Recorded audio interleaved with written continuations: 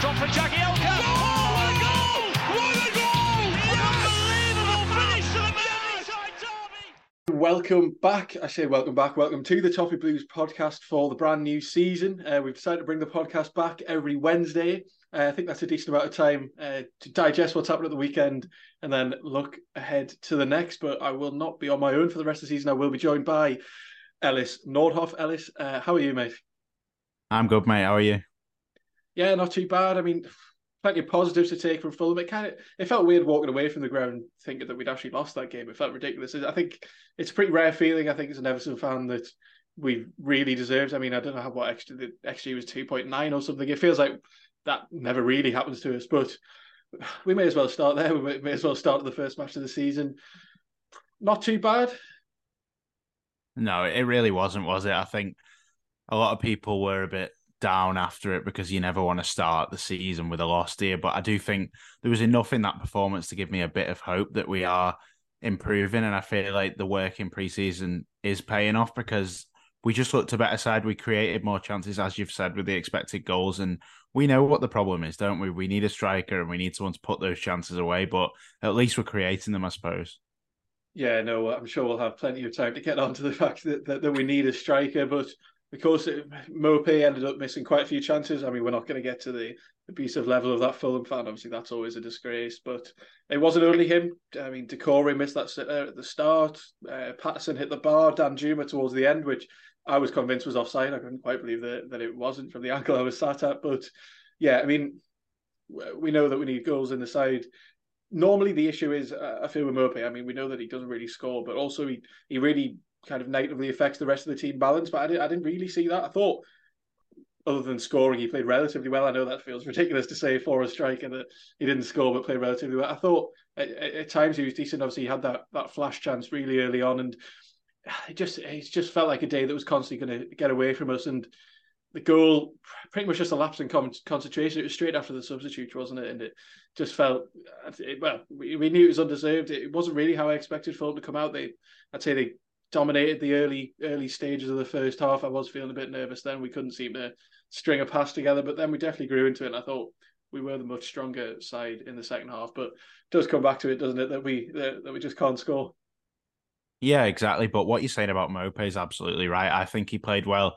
I felt like he was the scapegoat because that's what he's become now. Fans will just turn on him. If he misses one chance, if he misses a chance that is actually quite difficult, he'd probably get some stick for it. And yes, he's not quite the striker we need, and he's definitely not kind of the right fit to play up front for Everton. But it doesn't mean that that's his choice. And, you know, he's up there, he's doing his best. He was running around and he was attempting to link play when possible. And a lot of those chances were largely unlucky. I'd say that Leno had a fantastic game and he saved. A few of them were point blank, and yes, some of them he should have put away, absolutely. But I wouldn't say that every chance that he had that game was his fault for missing. And like you say, it's a team game at the end of the day, and Decore also missed a big chance. And at the end of the day, we need to improve finishing collectively, not just on one player. I don't think we should pin it on one player. But talking about that goal, you just knew it was coming, didn't you? I felt like the shift kind of happened when they hit the post a few minutes earlier, and then Danjuma came on, and within a minute of him coming on, we conceded, which was devastating because you think I started to see that shift where they come back into the game after a long spell without being in the game. And then I was thinking, right, Danjuma's on now, the threat's on. Hopefully we can get this goal and make sure they don't have another spell. But instead, straight away they scored. And it's just, that's what you have to pay for missing your chances at the end of the day, isn't it? Yeah, absolutely. I think that relatively it was a pretty solid team performance. I agree with what you said about Leno. I mean, you could see by the Fulham fans' reaction. I'm not sure if he won man of the match. I wouldn't be surprised if he did, but the Fulham fans' reaction at the end kind of told you everything. I thought, other than that, I feel like there's not too much to go into. I mean, it's the first game of the season. For a first game of the season, I mean, we've seen some royal shockers in our time, so I didn't think it was bad at all. But the main pit that was obviously missing was Calvert-Lewin. He wasn't even in the squad. Danjuma started on the bench, and because we went into the game with so much talk about transfers and who might be coming in, I think it was quite easy to forget that we hadn't actually made any of those signings yet, and still had a relatively thin and weak squad without many options off the bench. Obviously, Danjuma was there, maybe wasn't fully fit. Of course, he came off the back of pre-season with a slight injury. Obviously, wasn't trusted from the start, and Well, that led us into the training match today at the time recording, where we ended up playing United. We did lose 3-0. They, of course, played last night. It was a fully, I think it was a B team game, though. So, I mean, you're never going to read much into the result. But lacking Calvert-Lewin against Fulham, it's always going to hurt us, realistically. I mean, despite the fact that it didn't have the knock-on effect that it does sometimes have, not having Calvert-Lewin, I thought we still played relatively well. You can definitely see the drop-off in performance when we don't have that focal point up front. Would he have scored a few of the chances that Mopé missed? I think absolutely. But good to see him. I think he ended up getting the full 90 minutes today against United. So surely if he's ready to come back. We just need him back in straight away.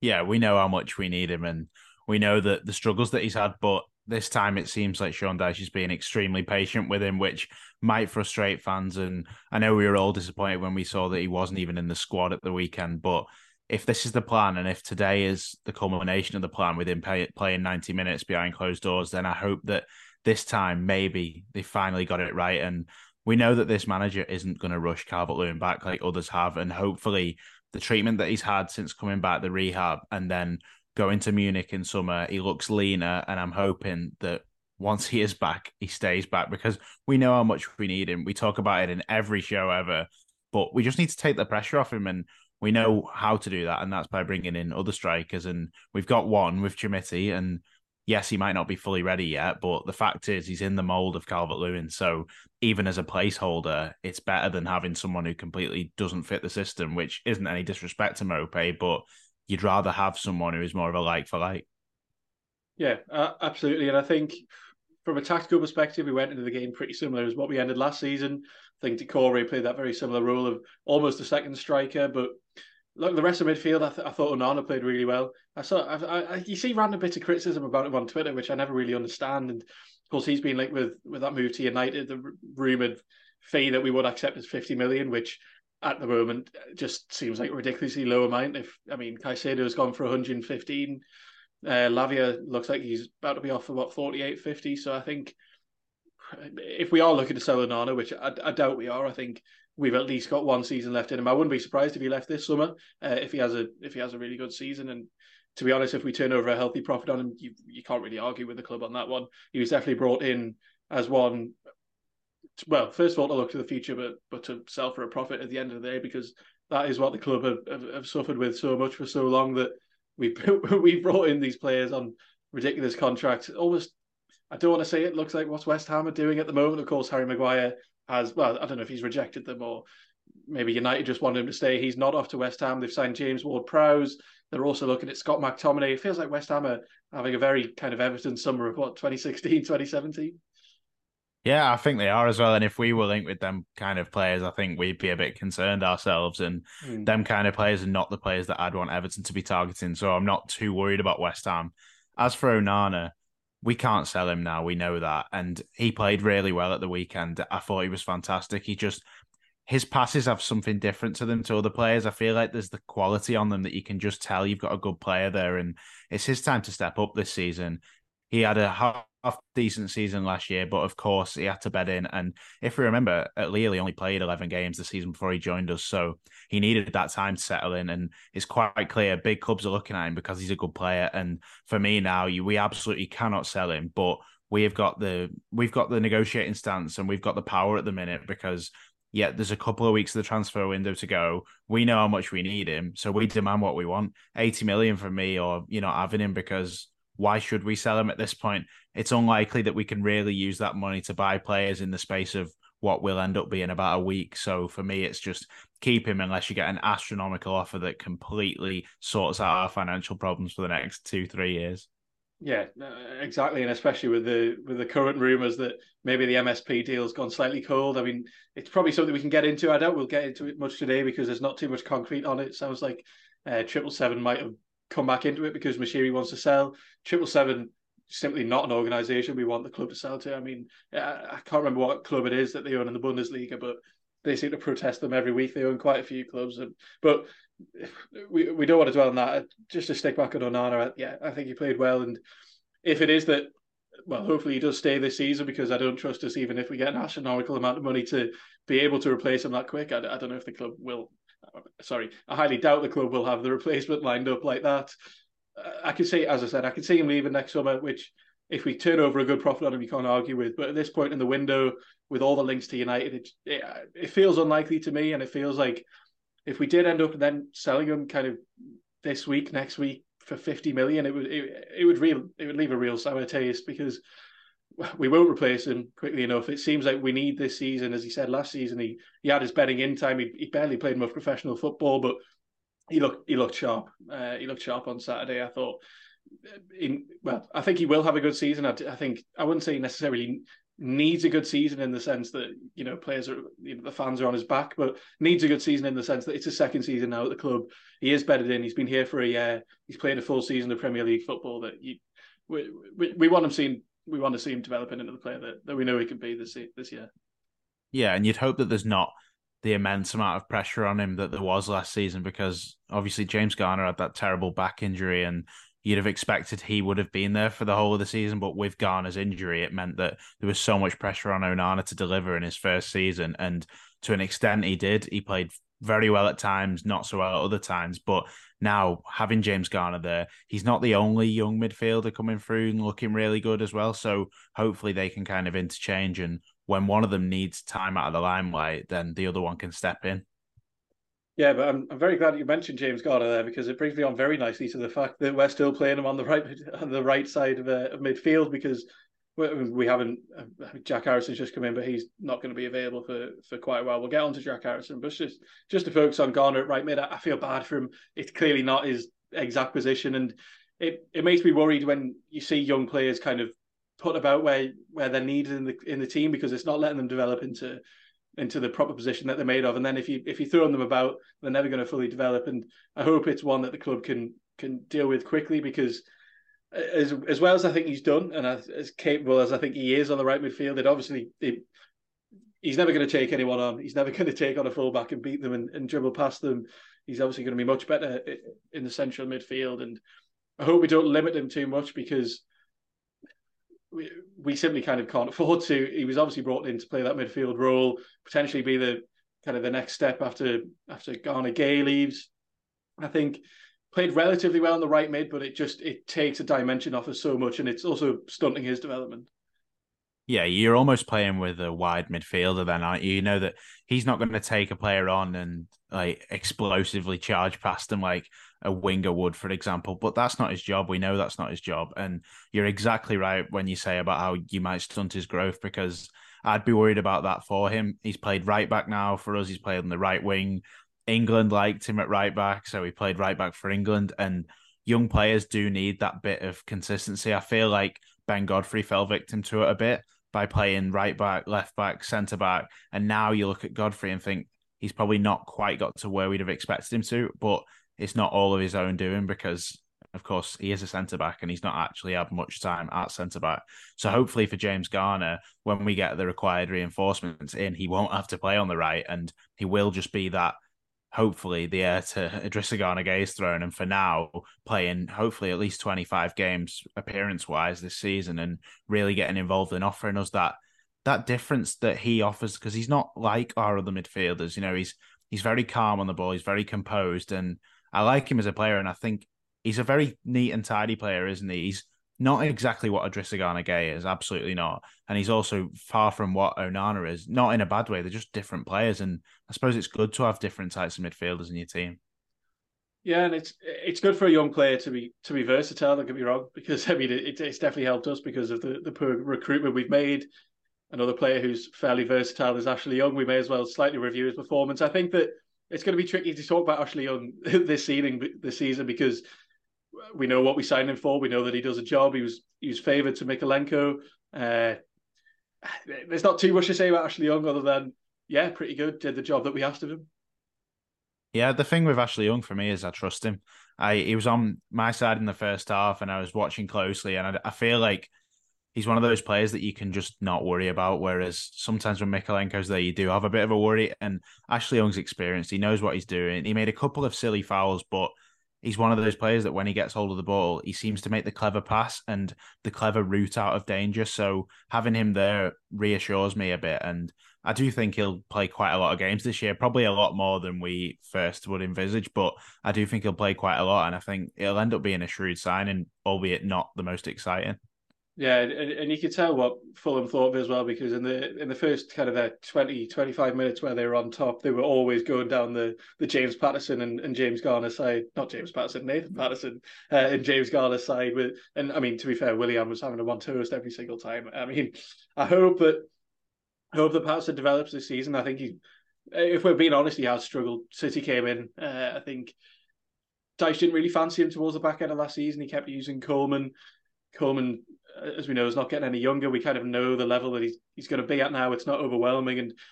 And Patterson came in with, I wouldn't say a lot of fanfare, but he was obviously fancied at Rangers. He didn't start over Tavernier, but no one's going to start over Tavernier at Rangers, let's be honest. And that James Garner and Nathan Patterson right-hand side, you kind of just, you feel bad for them. He needs it. I mean, for Garner, it needs to be playing in his actual position. He's doing well out there, but for Patterson, he needs a proper right midfielder in front of him as well that he can really play off, because Patterson's maybe looking like one of those that might just get away from us, which it feels bad to say we're one game into the season, so I'm not going to get carried away. I really hope he does do well, but needs to kind of really cement his place in the start lineup, because it almost feels that as soon as Coleman's properly fit again, that he'll be straight back in. It will be interesting to see with that, because, of course, Coleman's a year on and he was so good for us last season that you can't really see why Coleman wouldn't end up slotting back in. But Nathan Patterson struggled, but we also have to remember that he is a young lad, and another player who, before he joined Everton, hadn't played that much professional football. And there's a lot to like about him, I think. He's bright, isn't he? He's passionate and he's got pace, of course. I'm looking for that final delivery now, because he often gets like by the byline and you're hoping for him to drill a really good quality low pass. And some of his square balls across the box haven't really been up to it. But I'm rooting for Nathan Patterson. I feel like he is an Everton player, isn't he? When you watch him, he's got that kind of Scottish passion that we do love in players, and we have done in the past with the likes of Stephen Naismith. But there's a long way to go, and he is a young defender, and you'd hope that after Coleman retires, or maybe even before then, we have another right back in there to kind of help him out a bit. But of course, the priority is not right back at the minute. Yeah, no, it is far from it. And I hope he does develop into a really good player, because he's obviously got the potential. He's got no one else to really challenge him at the moment. Coleman's going to be still there on the sidelines, but no one's really going to be there to. Ashley Young can play on the right, but because Dyche doesn't fancy Mykolenko, as to be honest, I don't really either. I think Ashley Young definitely is the right option on the left-hand side. We're not going to see much of a challenge on the right. And as we mentioned, Ben Godfrey just hasn't really kicked on. He has slightly featured at right back. We've seen Mason Holgate feature at right back. He just seems to be out of the picture completely. There's been so many rumours about him leaving on loan, which kind of baffles me that it hasn't happened so far. I mean, we've had the whole transfer window. Seems like a relatively straightforward deal. I think it was Sky were reporting that Southampton were interested in him, but there was a gap in how much they wanted to pay of his wages. But if Holgate's going out the door, I mean, it's hard to say, because we can't really afford to just focus on a right back. But I don't know how long it will be until Coleman's fit again, and I want to see Patterson develop properly and not kind of be forced into it without kind of the chance to grow. But I think we've probably just about spoken about Fulham for long enough there. And of course, we've got Villa coming up this weekend. But before we get on to playing Aston Villa, let's talk about competing with Aston Villa in the transfer market, because we have now signed Jack Harrison on loan, which felt like one of the most Everton days in transfer history. It's hard to really figure out what was going on there. I think there was a lot of it coming from Fabrizio Romano. People were saying that he was off. People were saying that Unai Emery's got on the phone. He's decided to go for a medical in Birmingham, and that's that. At the end, but then Ornstein rocks up later on in the night, announces that he's coming to Everton. Jack Harrison has now signed on loan for Everton. What's your initial reaction to that, and how were you feeling the other day? I'm very pleased, because I was stressed on that day, because it started with a rumour that we hadn't really heard any progression of until that day. We knew that he was a target, and we knew that we'd been linked earlier in the window, but it had really gone quiet, and then it accelerated on this day, and full of drama. It was like a soap opera, wasn't it? You had no idea what was going on, which is usually the case when journalists are giving stories from different ends and you don't fully know what's going on. But the thing with Jack Harrison, for me, he's just the right fit for Sean Dyche's team. He he works hard.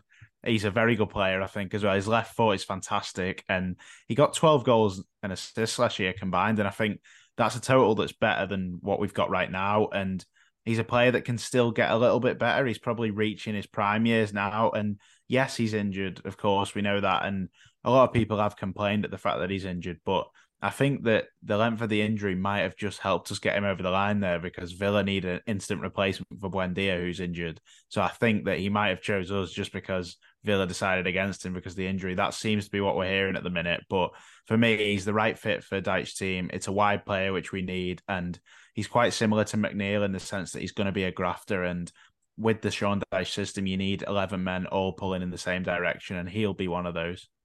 Yeah, it was one of those that it all just kind of felt a bit too sensible from Everton, which you don't regularly see. Of course, various Leeds players have left on loan. They've obviously got these loan clauses in their contracts, which is absolutely shafted them now. They've gone down to the Championship. I mean, the squad's in disarray now. I think they've had 5 or 6 players leave on loan that if they got relegated, then they decided that they'd be allowed to leave on loan, which I just think is a bit of a mental thing for a club to decide to do, really, because it's not like they were looking safe at all. It was obviously a gamble. They turned down 20 million from Leicester for Harrison in January, managed to get him to sign a new contract, puts this relegation clause in when they're 2 points above the drop zone. So it all just feels a bit bizarre from them. I mean, I'm not complaining. I think we've done really well there. It just feels like a really sensible move. So it does seem like he's going to be out for 5 to 6 weeks, which might kind of coincide with the international break, so we might not get the full effects of it. And Villa obviously needed that quick replacement for Buendia, and it looks like they're sealing that loan deal for Zaniolo now from Galatasaray, which is maybe one of the strangest moves of last summer that went under the radar. That he was coming to the Premier League, he was obviously frozen out in Italy, but he wasn't going to get any more games. Opted for Galatasaray, he's now off to Villa, which we'll see if that's a sensible signing. But Leeds have clearly just hamstrung themselves really with these ridiculous loan clauses in the contracts. And if you are trying to mount a promotion bid back to the Premier League, sending out all your best players on loan isn't ideal. But if some of your best players are going on strike, that's definitely not going to help either.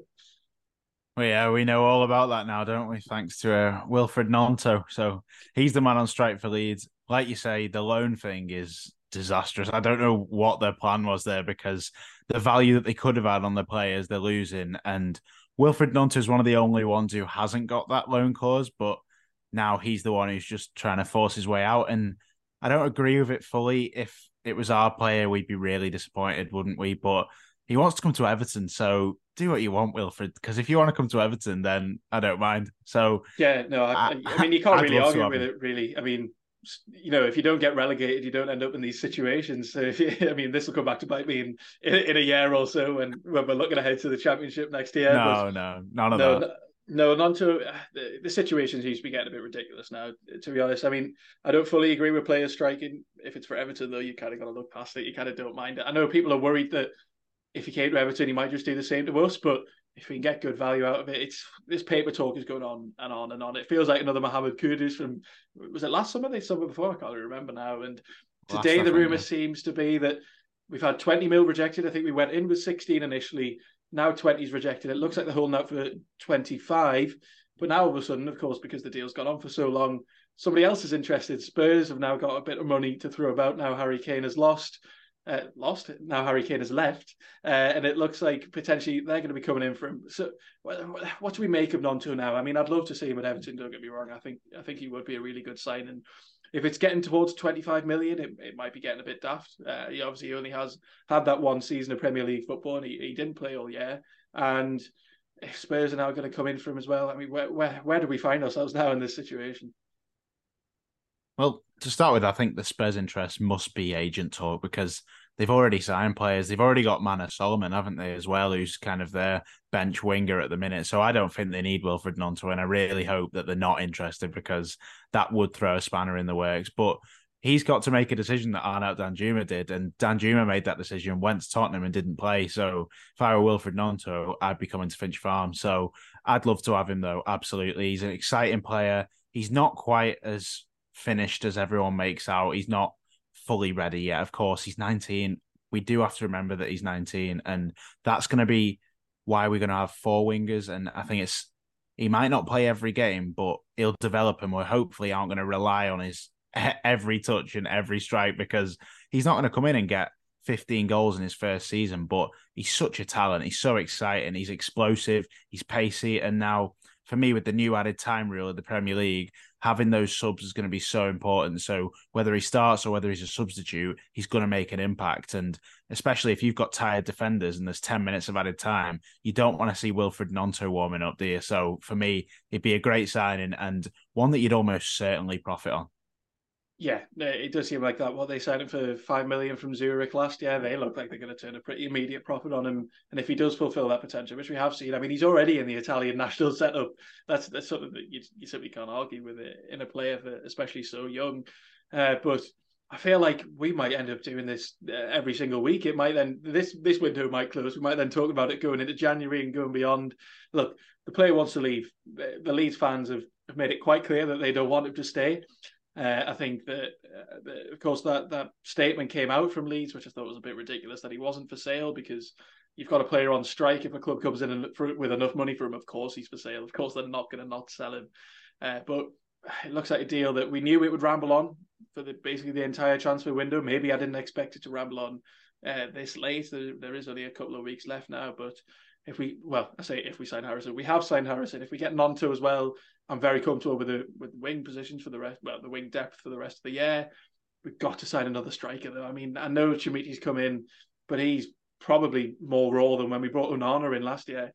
It feels like he simply cannot be the only other option alongside Mope if Calvert-Lewin's injured for the rest of the year.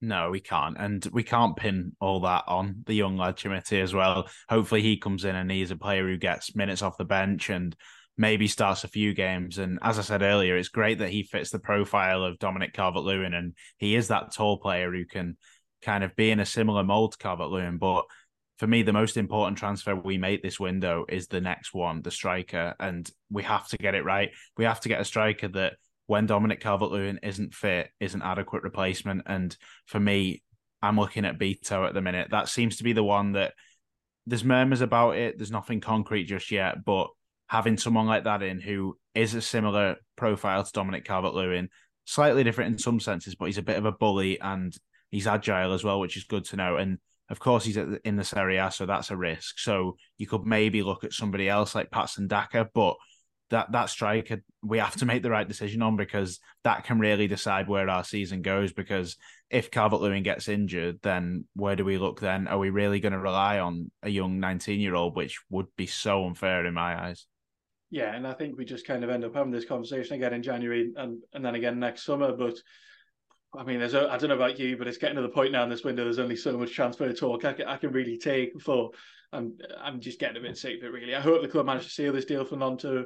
I really do. He looks like a player with a lot of promise. But if this is just going to keep lumbering on, if we don't end up signing a striker, it's going to kind of leave a bit of a sour taste in the mouth from the window, which has been relatively good so far. I think Dan Juma and Harrison on loans are really good deals. I think bringing Ashley Young in was a really good move.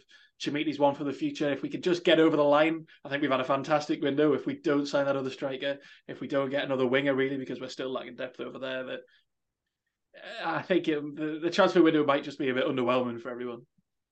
I think we will. I've no doubt that we do sign this striker because we know how much we need it. And you've got no doubt that Everton will sign a striker. That's a bold claim. I believe we will because I feel like it's so needed and it's so clear that I think it's just a case of trying to find the right deal for now. And if we have to pull the trigger on someone later on, I'm sure they have options that they can just turn straight to. And I do think we will get our man eventually. Hopefully the top choice, maybe the second, but we need that striker and they know that we will get one. We will get one. I'm putting my neck on the line there. I'm sure we will. We have to. Yeah, that is a remarkably ambitious claim that I will hold you to in a couple of weeks when we revisit this. I think that'll be interesting. But that is enough for transfer talk today. We do have one final matter to address, and that is Aston Villa at the weekend. Our second Premier League game is coming up. It's hard to really kind of dive into it that much because we don't know what the team news is. We obviously haven't had the press conference recording on Tuesday. It looks like following this pre-season, it's not pre-season, is it? I mean, the season's already started, but it kind of is a pre-season friendly, a friendly behind closed doors for fitness. That Calvert-Lewin should be fit, Dan Juma should be fit. We should have a much stronger lineup now. So if we kind of look ahead to the lineup, what are you changing that maybe didn't quite work out on Saturday? Well, I think it'll be quite a similar side to what was played on Saturday. And one thing we need to make sure we do is just pack out the midfield. I think it's probably going to be the same again with Garner and Iwobi on the wings, which isn't ideal, but hopefully that just brings us that defensive ability, because I think it's going to be a completely different performance to what we got against Fulham. It's going to have to be a bit more defensive, a bit more organised. And to be fair, I'd take a point right now, but I've been given a little bit of hope by Aston Villa getting absolutely thrashed by Newcastle at the weekend. I think that's kind of given me a tiny glimmer to think that we may be able to get a point or something. I'm actually heading down there, and I can't wait still, because it's the first away game of the season, but I'm not full of hope because we know how good Aston Villa can be, and we know how high everyone's hopes are for them this season. But if we remain organised, we've got points at bigger places than Villa Park before. So, yeah, exactly. I think following the Fulham performance, I'm vaguely confident. Of course, that was at home. We know what our away form was like. I mean, we know what our home form was like last season. So, it's so hard to tell. Going into the new year, I'm extremely jealous that you are heading down to Villa Park. But, well, Calvert-Lewin has to be straight in if he's fit. I think it'd be a relatively similar lineup, though, like you said. I think we'll probably see Garner on the right again, because Dyche fancies him there. We saw him there towards the end of last season. We saw him there against Fulham, and you made a fairly bold prediction that we are going to get a striker before the end of the window. But have you got any bold score predictions? I'm gonna have to be not very bold, and I'm gonna say 1-1. I think they'll probably take the lead, and we'll stay in the game like we do under Dyche, and we'll get a point because we were unbeaten for a lot of the end of the season away from home, and I feel like we can start like that again, and hopefully this can banish all of our away demons this season and actually be a bit better on the road. What about you? I'm going to go for a 1-0 win, I think. I don't know why. I think I'm very confident. To be honest, I don't think... I mean, I know they got pumped by Newcastle, but I don't even think they played that terribly. I think they're still a very good side. I think the scoreline was fairly harsh on them. I think once Newcastle kind of got going and they got into that gear in the second half, the game was kind of away from them. But they're still a very strong side. I just want to see us just be solid away from home, even if we're picking up just a point here and there. I don't mean here and there, but as long as you just don't lose, effectively is kind of the motto for this season. And that's kind of what Dyche is known for. He's setting up sides that if you can't win, don't lose, take the point. Saying that, I did just predict us to win 1-0, but I can just see it being one of those games. I think there'll be pressure on them. It's their first home game of the season, and there's a lot of expectation on them. Of course, they've got Europe now this season. They've had a fairly decent window, and I think that there will be pressure on them from their fans, definitely, because all of a sudden they've got that massive weight of expectation that maybe they didn't have last season. They certainly did at the start, and then it kind of faded away until Emery came back in, and it was all just positivity. But now that they've shown they can do it, even, it feels like there's going to be way more pressure on them going into this year. Yeah, because they've recruited brilliantly, and I'm sure that people are expecting them to do well, not only in the league, but also in Europe.